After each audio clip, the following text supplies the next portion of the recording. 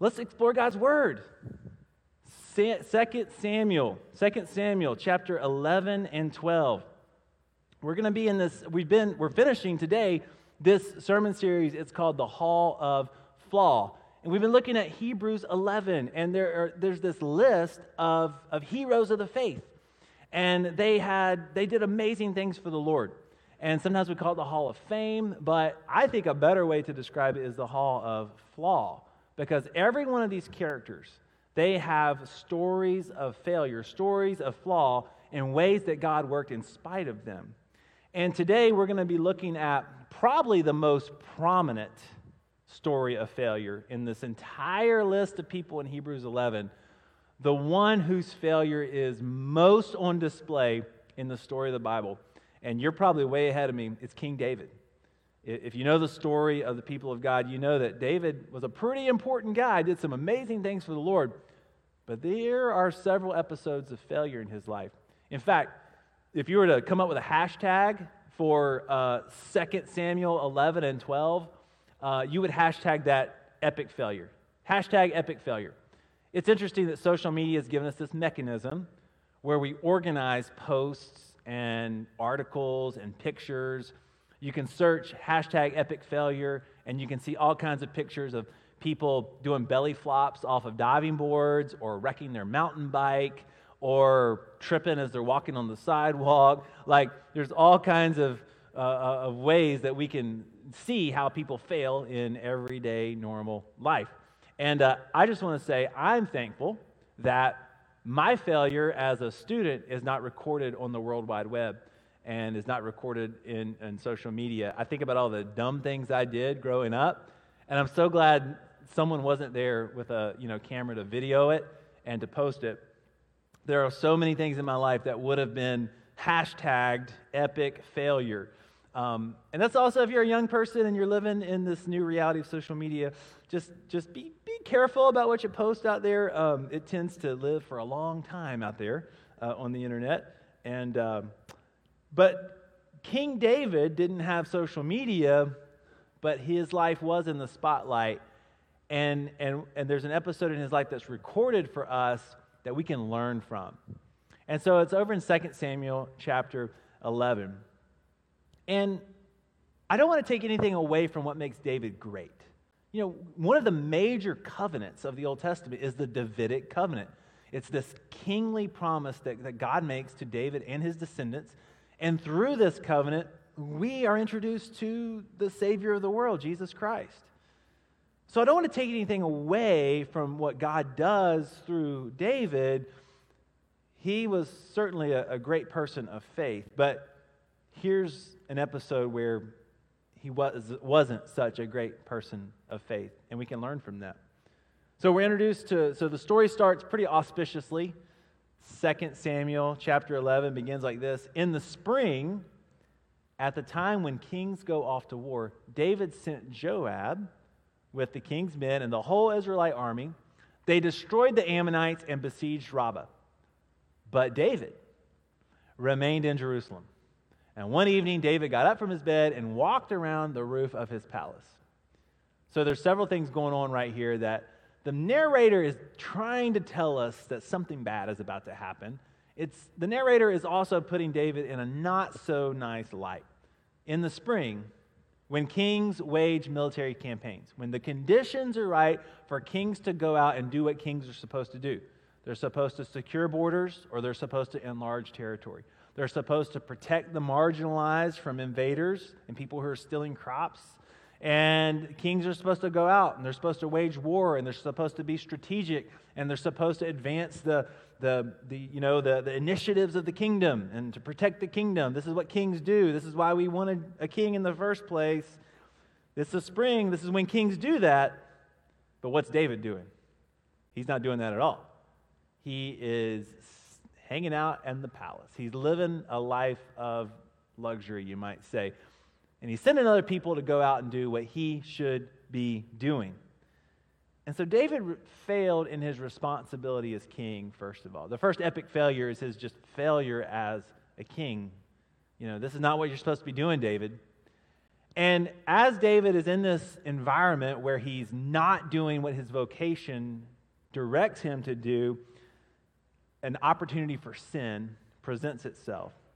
And so from this vantage point of where King David lived, he can see all of Jerusalem.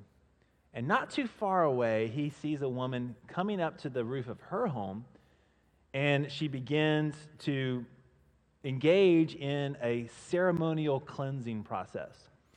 And so she's purifying herself. She's washing her body in what's called a mikvah. And we sort of read this story without knowing what's going on. We're like, oh my gosh, how obscene of her to go and take a bath on the roof of her house. But what she's doing in this mikvah is she is engaging in a rite of worship. She is ceremonially cleansing herself to prepare herself to go to the temple. Essentially, this woman, her name's Bathsheba, she's getting ready to go to church. She's getting ready to be a faithful follower of God. And this is what it means to be a faithful follower of God at this time, as you go into the mikvah and you ceremonially cleanse yourself. And so we can't read any culpability on Bathsheba's part at all. She's doing what faithful women of that time do. And she's described to us not only by her name, but she's described to us in two ways. The daughter of Eliam and the wife of Uriah the Hittite. Bathsheba is described to us by the men she is in relationship with. Her father is Eliam, her husband is Uriah, and guess what man is not in that list? David. David is not in that list. David is not in relationship with Bathsheba. But David sees something that he wants. David sees something that he wants. And he, as king, has the power to take what he wants. And so he sends a messenger to Bathsheba's home, and I want you to know something about this messenger that goes and sends for Bathsheba, or goes to get Bathsheba. It was not as if he showed up on the door and said, "Hi, I'm from the king. I have a note from the king." And, Bathsheba opens the note and it says, "Hi, I'm David. Do you like me? Check yes, check no." And if Bathsheba checks no, the messenger goes back and tells the king that Bathsheba said no. And then David says, "Oh, okay, cool. I just thought I'd throw that out there and see where it would go." No, he is using all of his power, all of his influence as king to coerce Bathsheba into his home because he wanted her. And so this is an example of someone using their power over someone for the purposes of sexual exploitation and abuse. Now, we're familiar with that too. That has a hashtag, right? The hashtag #MeToo movement. And that whole injustice has been exposed here in recent years.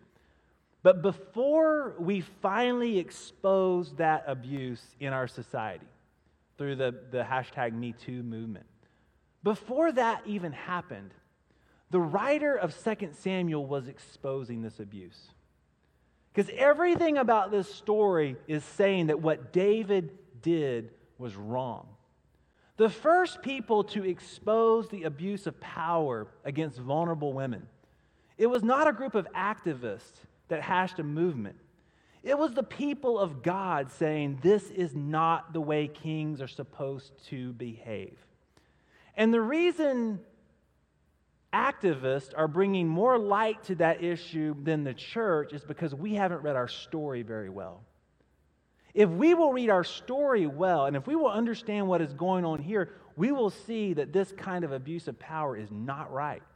And the Bible goes to great detail to show how David abused his power and how it was contrary to God's plan for men and women. So we need to do a better job of telling our story, and so that's what we're going to try to do today. So David abuses his power. He brings Bathsheba into his home, and he commits adultery with her. She really has no option in this at all. And a few days later, she sends to King David to say, "By the way, I'm pregnant, and my husband's been off fighting your war, and I'm 100% certain this is your baby." And so now David has a crisis on his hands.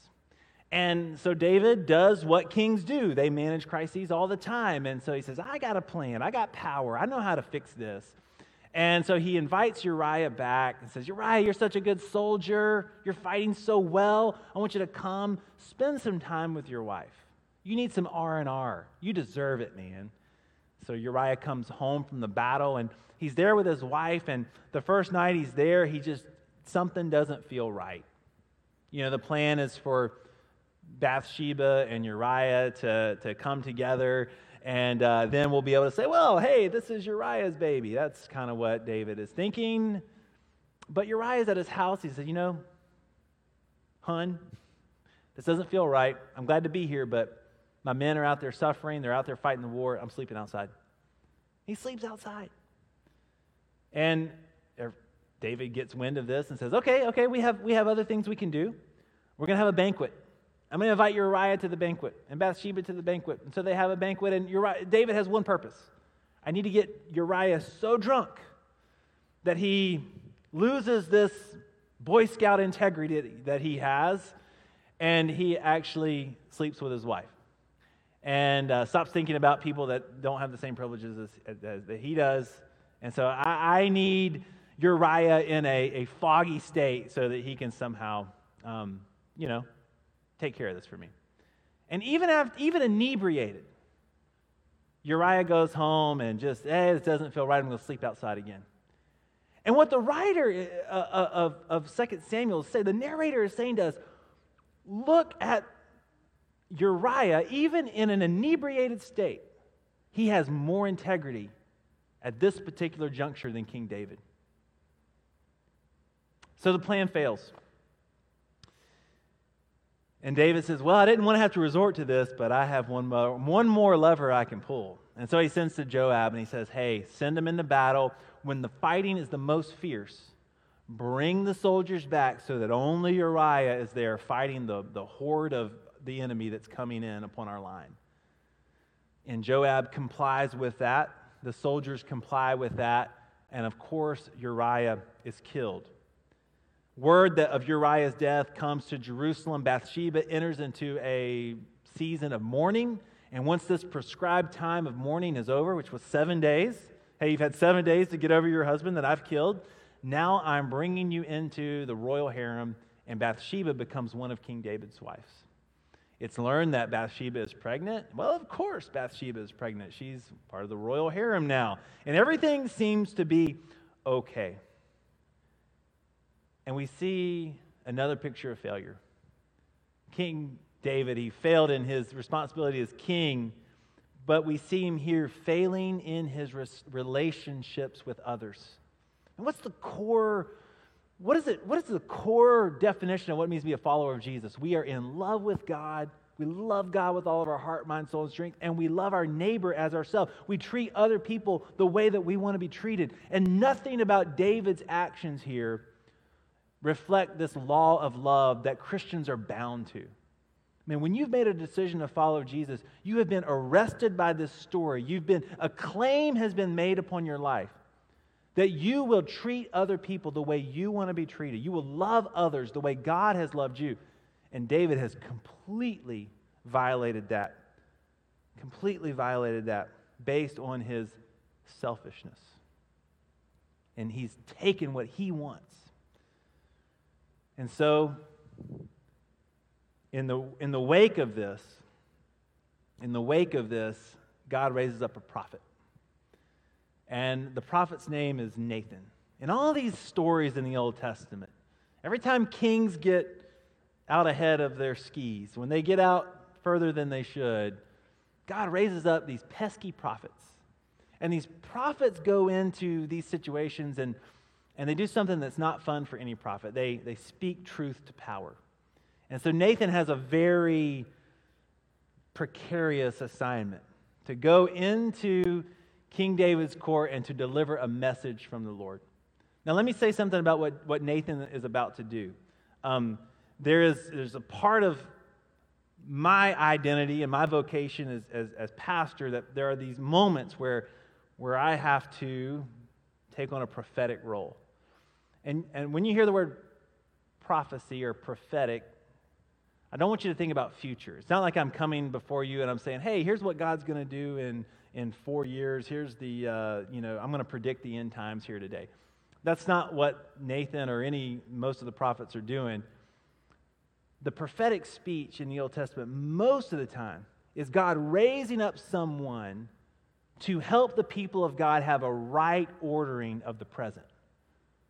We've gotten completely clouded as to what's going on in our world and what's going on in our lives, and God raises these prophets up that uncovers the different layers and speaks truth into our life. And I'll just say this by way of pastoral privilege, I guess.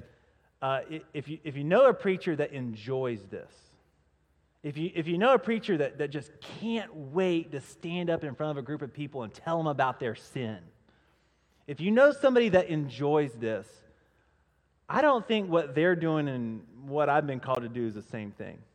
Because I hate this. This is not the enjoyable part of the job. It's kind of like when you meet a soldier that can't wait to tell you about all the battles they fought. It's like, the real heroes usually don't talk about that.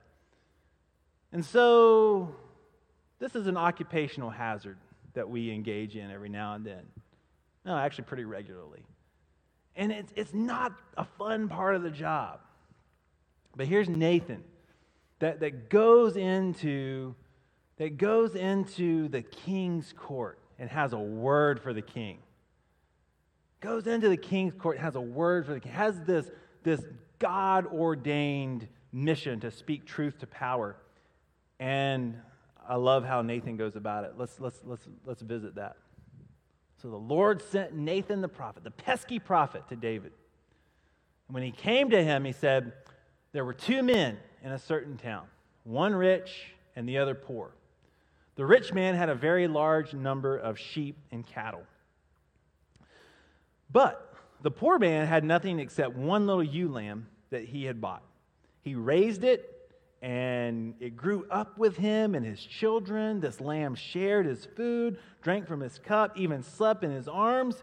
It was like a daughter to him. It was a pet. They loved this little ewe lamb. Now a traveler came to the rich man. But the rich man refrained from taking one of his own sheep or cattle to prepare a meal for the traveler who had come to him. Instead, he took the ewe lamb that belonged to the poor man and prepared it for the one who had come to him. David burned with anger against the man and said to Nathan, as surely as the Lord lives, the man who did this must die. He must pay for that lamb 4 times over because he did such a thing and had no pity. Then Nathan said to David, you are the man. You are that man. You're the one, David. You did that. You took the only lamb Uriah had. You could have had your choice of any lamb, but you took the one lamb Uriah had. You took advantage of this lamb and exploited this lamb and used your power, and you made a mess of the whole situation. You are the man. And the epic failure is complete. And how many of us could read our own story into the life of David? I mean, what worship does for us is it shows us who God is, and we see God in His perfection and His holiness, and it's a mirror for our lives, and we see our imperfection, and we see our flaws, and we see the prophetic word of God, not the prophet, but the prophetic word of God that is saying to us, you are the woman. You are the man. You are the one. You have sinned. There's really no other way to talk about this part of our lives, this thing that happens. We sin. The Bible says all have sinned and fallen short of the glory of God. We've all had our David-like moment. We've all had our moment where we had power and levers and we pulled them to our own advantage. And we had things that we could do and stories that we could tell and lies that we could spin. And we did it for our own advantage. We made the choice, and we sinned. We committed what John Wesley called a willful transaction of a known law of God. We knew what God's law was. We knew what God's plan for our life was. We knew these choices would lead to destruction, but we did them anyway. And so there are these individual acts of sin in our life. But what we're going to see in the life of David is God wants to do this even deeper work of not only uncovering these individual acts of sin in our life, but God wants to uncover what is it that makes us want to pull those levers and push those buttons. And this is what the Bible calls original sin. It's that delusion of our self-sovereignty. It is the heart that is completely turned in upon itself, that only thinks about our agenda, what we want, what benefits us the most. And we need to be confronted with both. We not only need to be confronted with the individual sin that we've committed and the mistakes that we've made, but we need to be confronted with what is it within me that makes me only think about myself?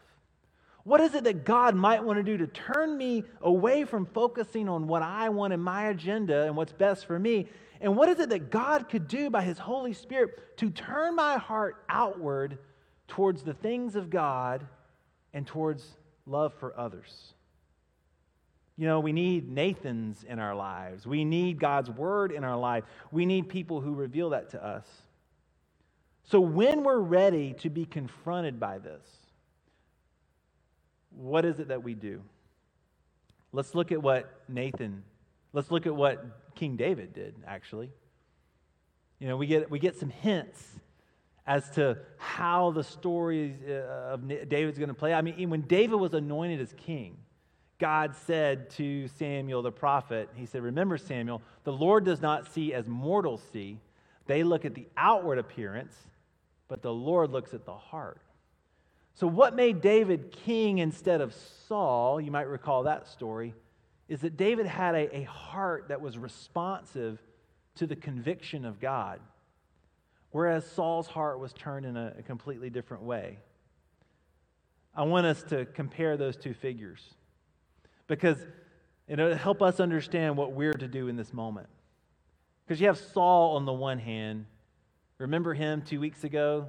He was the first king of Israel. He was described as a head taller than everyone else. He was handsome. He was used to having a certain amount of power and a certain amount of kind of instant, just people just kind of gave him these leadership characteristics based on his physical appearance. And then David was the overlooked king. He was a shepherd. He was out in the field. When Samuel came to anoint a new king, they didn't even bother to call him in. They thought, there's no way this is going to be the guy. And so from the get-go, we're comparing and contrasting these two figures. But Saul messed up. Saul made a mistake. Saul was selfish.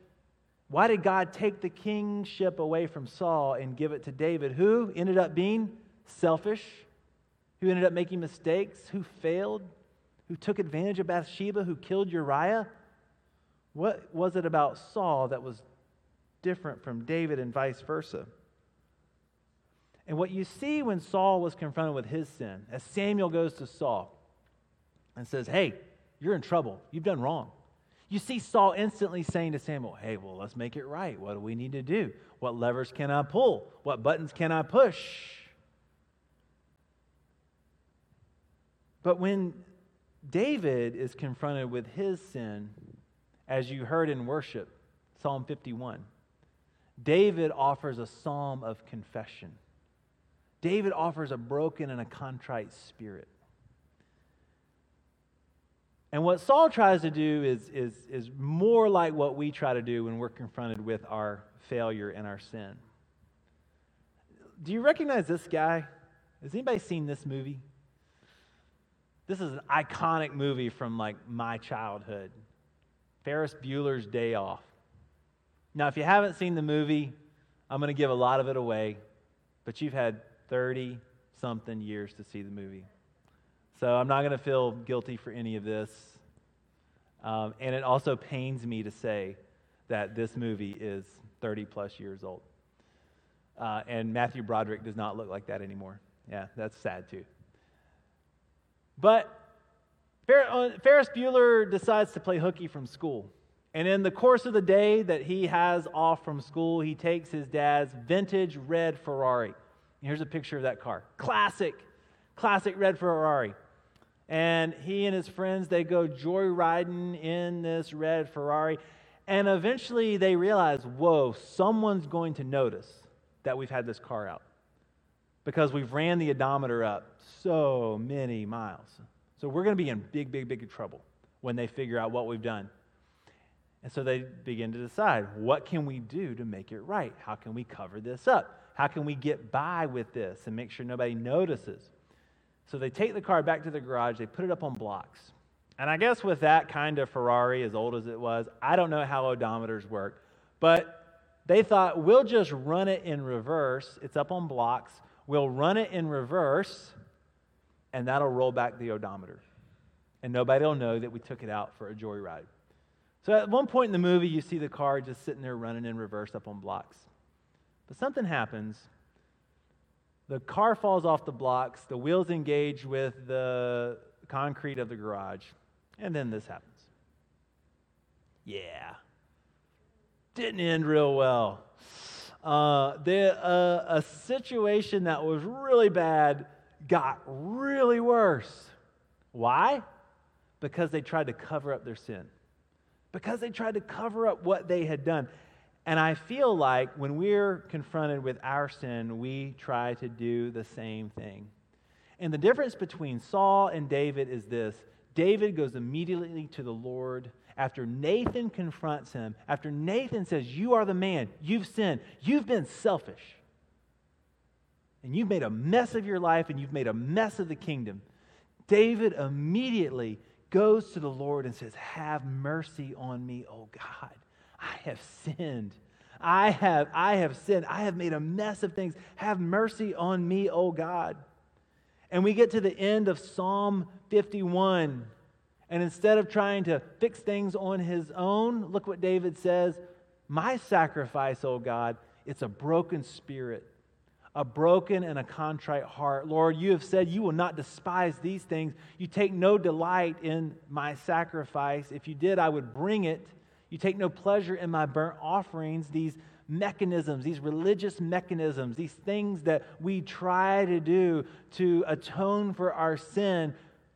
Lord, what you desire, more than our burnt offerings, more than our sacrifices, more than our perfect church attendance, or more than our religious things that we do, what you desire is a broken spirit and a contrite heart, and a heart that says, God, I have sinned. I have messed up royally. I am living in epic failure, and I can't fix this on my own. I need your grace. I need your mercy. I need your forgiveness. And David will go on in that prayer to say, Lord, create in me a clean heart. Wash me away. Wash this sin away. Create in me a clean heart. Don't take your spirit away from me. The difference between David and Saul is that David confesses, and David comes to God with a broken spirit and a contrite heart. And in that brokenness, in that spirit, he receives the love and the grace and the mercy of God. You see, church, Jesus said the truth will set you free. The truth will set you free. How long are we going to try to roll back the odometer of our life? How long do we think that's what's going to fix us? But what if we were truthful and honest in every broken relationship with our life? And what if we said to those that we've hurt, I messed up. I just messed up. I'm broken and I need help.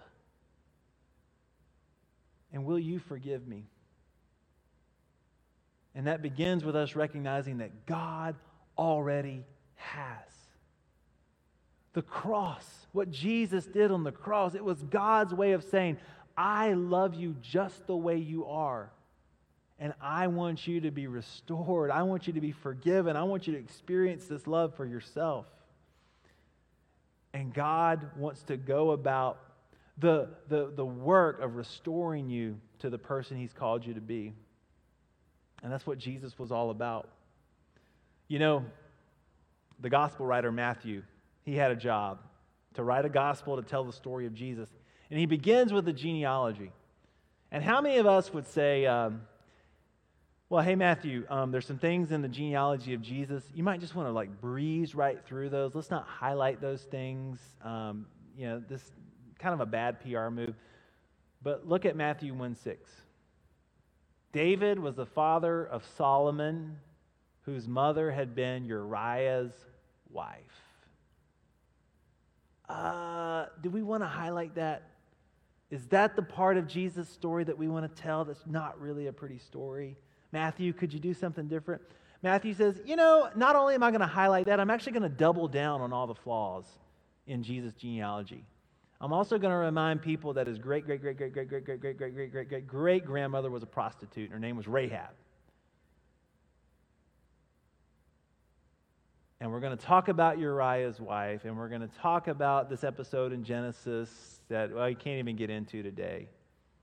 But we're going to rightly tell the story of these flawed people. And that's going to point us to Jesus, who lived a perfect life. He lived the perfect life that we don't have the capacity to live.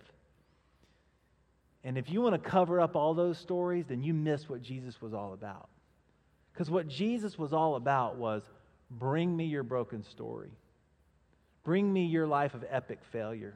Bring me your mistake. And let me show you what God has done to forgive you. Let me stretch myself on a cross. Let me bleed on your behalf. Let me show you how much God loves you. And Paul describes it like this in Romans chapter 5, verse 8. God demonstrates his love for us in this: while we were still sinners. Every person in here that's a follower of Jesus, before you were a follower of Jesus, the Bible said you were a sinner. All have sinned and fallen short of the glory of God. But through Christ, we received the love and the grace and the forgiveness of God.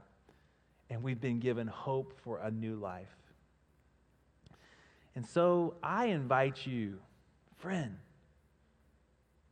to take an honest look at your life, to hear the word of God, to hear the stinging rebuke of Nathan the prophet saying, you are the man, you are the woman.